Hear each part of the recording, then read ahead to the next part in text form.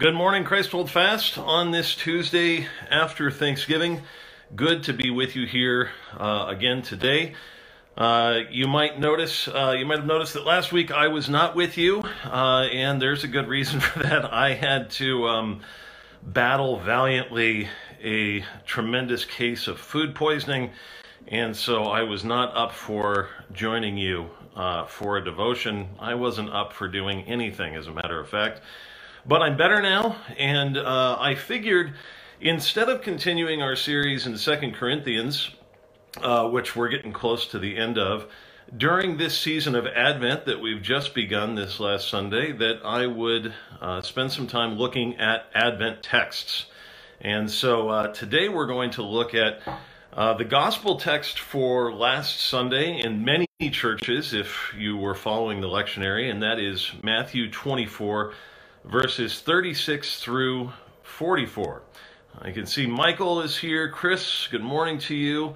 The rest of you I can't see yet, but as you come along, I'll make sure and give you a nice, happy good morning, even though I sort of feel like what this cup says.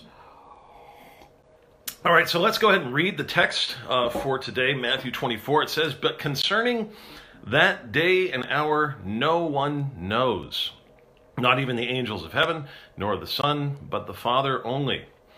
For as were the days of Noah, so will be the coming of the Son of Man. For as in those days before the flood they were eating and drinking, marrying and giving in marriage, until the day when Noah entered the ark, and they were unaware until the flood came and swept them all away, so will be the coming of the Son of Man. Then 2 men will be in the field, one will be taken and one left.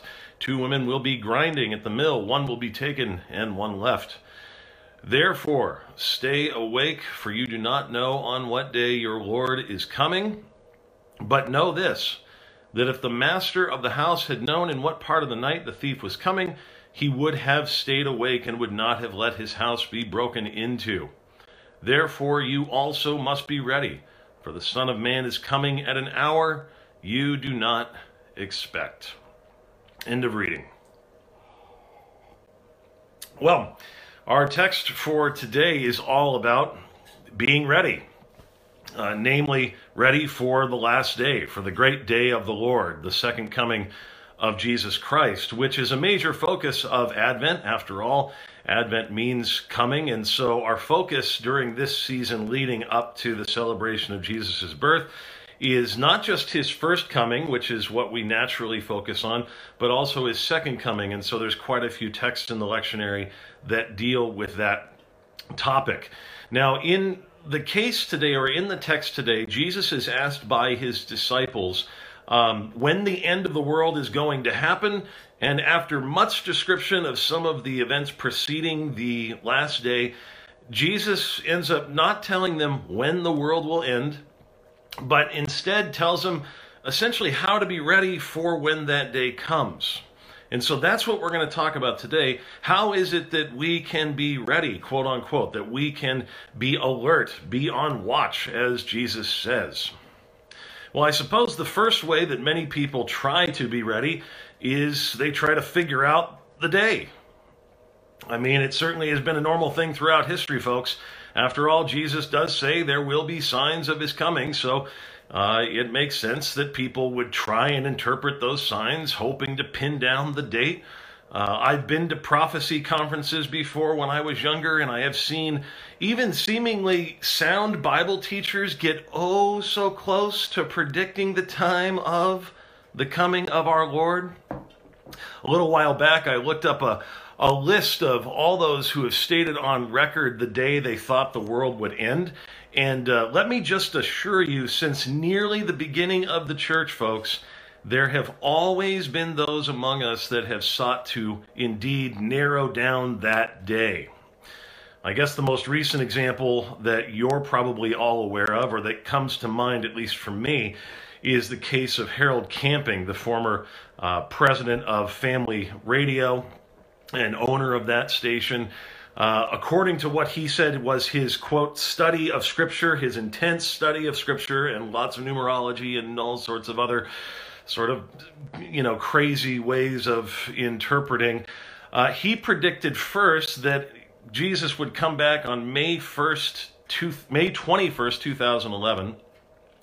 Or at least that there would be a rapture then. And then on October 21st of that same year, the whole world would end.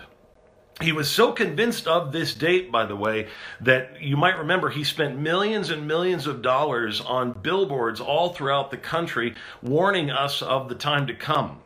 A number of his followers left their jobs, emptied out their savings accounts, and sought to be ready enough by that day. And of course, when the days came and went, Camping had egg on his face. And at least to his credit, he did end up publicly repenting of his error. But maybe it was just Camping's error. Maybe we should still try and give it a shot. The problem, of course, with that approach is what Jesus says so clearly in our text, folks. It's always so puzzling to me that this gets ignored or reinterpreted in a way that's not clear. Jesus clearly says here, concerning that day and hour, no one knows. Now, folks, you can look it up in the Greek. You could go back to the Aramaic, whatever you want to do. It's very clear. The word no one literally means no persons. Nobody knows. Not even the angels of heaven, as if Jesus hasn't made it clear enough already. He wants to be abundantly clear. Not even the angels of heaven, nor the Son, but the Father only knows when the end comes. No one knows. Therefore, we are doing nothing but wasting our time if we spend it seeking to try and figure out the exact day and time and season that Jesus will come back. He has said from the beginning that he will come as a thief in the night. And just like the flood of Noah's day came suddenly, that's the picture given in our text, no one will have the exact information beforehand. So, here's the point of application for you, friends. If anyone comes saying they figured out the time, just do yourself a favor, walk away slowly, and do not seek to join that fellowship anymore. All right, so that's the first thing. We've eliminated that as the way to be ready. The way to be ready is not by trying to figure out the day. Well, then maybe the option for us is that we are called to cease living normal lives. Again, like the practice of predicting the date, Christians throughout history have been drawn towards exiting from normal life in anticipation of the end. And these folks might not be saying they know the exact time. I think a lot of the time they're not. But they are pretty certain that it will be in their generation. So they quit working or they seek a more communal setting until the day comes. And again, it makes sense, folks, if you're pretty sure Jesus is coming back any day, to do that. There's a logic to it. I don't know if you sitting here with me today watching this remember the phenomenon that was Y2K, but I certainly do. I was sort of coming of age in my early 20s when this whole thing hit, and I remember seeing people within the church, people that were of rational mind and people that were good folks, speculating that, of course, because the computers might not adjust properly to the year change, that this might be it. And this malfunction would possibly set off a chain of events that would truly be catastrophic. Food would be in short supply, the stock market would crash, your life savings would be gone in an instant. This was all part of the predictions that were coming and were being taught in churches all over the country again. And as a result of this fear, I knew people that stocked up on guns and canned goods. I knew people that built wind turbines in suburban places, by the way, and even bought small silos for storing grain in their backyard.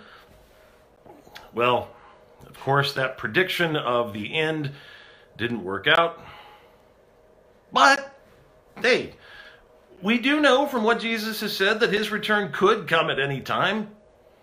And indeed, there are communities all over the world that are sort of set aside in communal living to wait for that day. Should we join them? Well, no. And here's why. Jesus says the way it will be when he returns is people will be, quote, eating, drinking, and marrying, etc. In other words, living normal lives. Jesus tells us that at his return, the believer and the unbeliever both will be working in the field and they'll be grinding at the mill. In other words, they'll be working just like normal. One will be taken and the other left. By the way, folks, if you ever heard anybody use this text to defend a rapture point of view, the one who is taken is actually, in this context, the wicked unbeliever, not the believer. So I know that we've got this picture that was given to us by Left Behind and various points of view that, we'll sort of be raptured out of our clothes up into heaven, but this passage certainly does not teach that.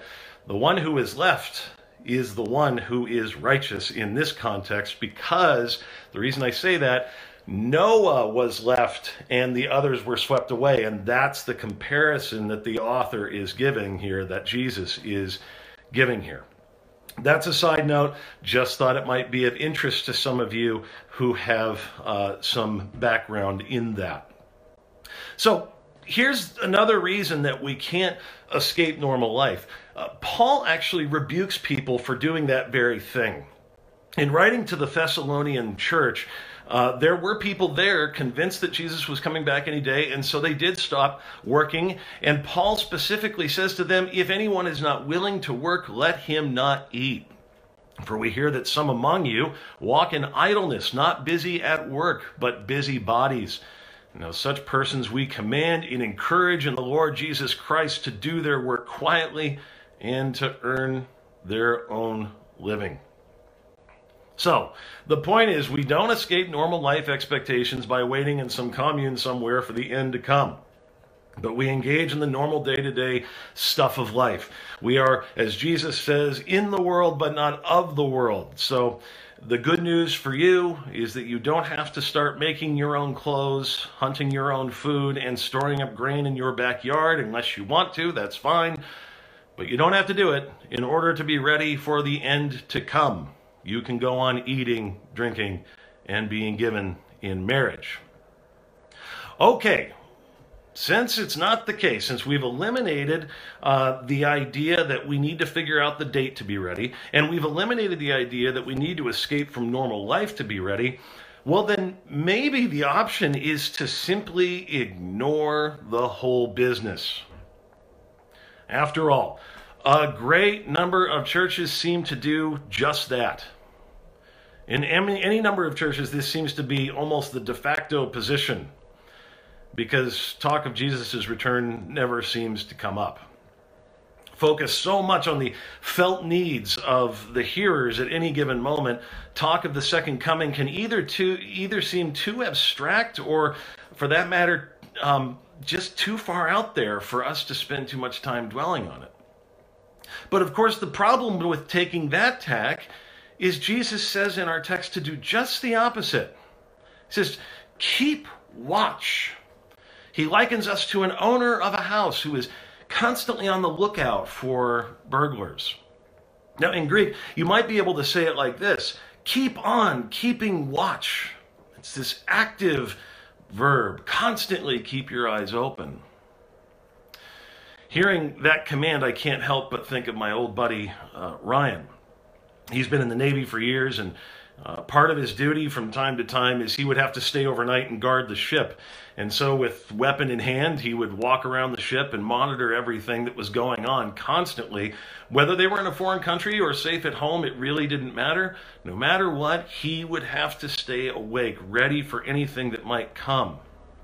And the reality is that there could be quite a severe punishment if he didn't stay awake. That was the rules. Jesus says, like that person on watch, we too should be ready for his coming, aware at any day that it could indeed happen. Not by trying to figure out the day, nor by excusing ourselves from life, but just being aware that each and every day is not something that is guaranteed to us. So then, here's the final question I have for you as we wrap up this brief time in Matthew 24. Are you, dear viewer, ready enough for his coming. I mean, if we can't find out the date, and if our lives go on looking fairly normal, how can we be absolutely certain that we're really, really, really ready? I can't tell you how many preachers I heard growing up that would ask that question, then they'd remain dramatically silent for a long while, and then they would often start asking us to do a moral inventory of our sins. Are you really ready, or are you lusting? Are you really ready, or have you been lazy? Are you really ready, or are you walking in the flesh? And of course, it was only a matter of time before every single person in the room, based on the criteria the preacher gave, would have to say, if I'm honest, no, I must not be ready. I must have forgotten. I must have backslidden and become distracted. I can barely get my family ready for church, let alone get myself ready for the end of the world. And listen, folks, that confession would be accurate. It would be true to some extent about every single one of us. None of us, in and of ourselves, are indeed ready enough. So does that mean then we're all doomed? Well, no. Contrary to what that old preacher would tell you and try and scare you with, I'm here to tell you the good news is that your readiness for that last day isn't ultimately up to you. The Bible declares that our salvation on that last day won't be based on how little or how much we've struggled with sin. We are not saved by the grace of God at the beginning, but then keep ourselves in his good graces by our good enough readiness. No, the good news is for his children, he not only saved you, past tense, but is continuing to save you until the last day. Now you say, okay, Eric, prove it. Well, if you insist. What does Philippians chapter 1, verse 6 say? And I am sure, the word is certain, persuaded, convinced of this, that he who began a good work in you will bring it to completion at the day of Jesus Christ, that final day. Or check out this. To the same church that Paul rebuked for not being ready enough, he writes these words in 1 Thessalonians 5, verses 23 and 24. Now may the God of peace himself sanctify you completely, and may your whole spirit and soul and body be kept blameless at the coming of our Lord Jesus Christ. And listen to this last sentence. It's glorious. He who calls you is faithful. He will surely do it. What will he do? He will keep you blameless at the coming of our Lord Jesus Christ. There's also this in Hebrews chapter 12, verse 2, where Jesus is called not merely the author of our faith, but the finisher of our faith. Or lastly, maybe this out of Ephesians 6, if you're still not compelled that this is true. Paul says there, stand therefore, having fastened on the belt of truth, and having put on the breastplate of righteousness, and as shoes for your feet, having put on the readiness given by the gospel of peace. Where does the readiness come from, folks? The gospel of peace.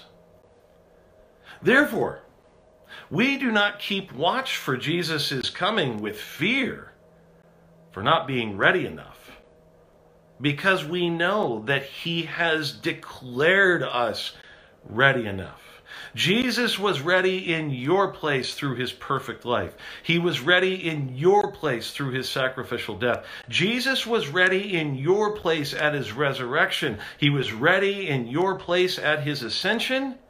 And he will be ready in your place to take you home to be with him again. So we keep our eyes open for his return with great anticipation. We look for his coming again because we know then that all fear will be alleviated, all sin will be gone, and our faith will finally be perfected. We indeed look up because our redemption draws near, as the scriptures declare. So that's a little bit about how to be ready for the end of the world as we know it, folks. And that, in my mind, is reason to be encouraged as we continue on through this Advent season. I pray that you would have a wonderful week and that you would be blessed as you prepare more to receive the coming of our King. See you next Tuesday. God bless.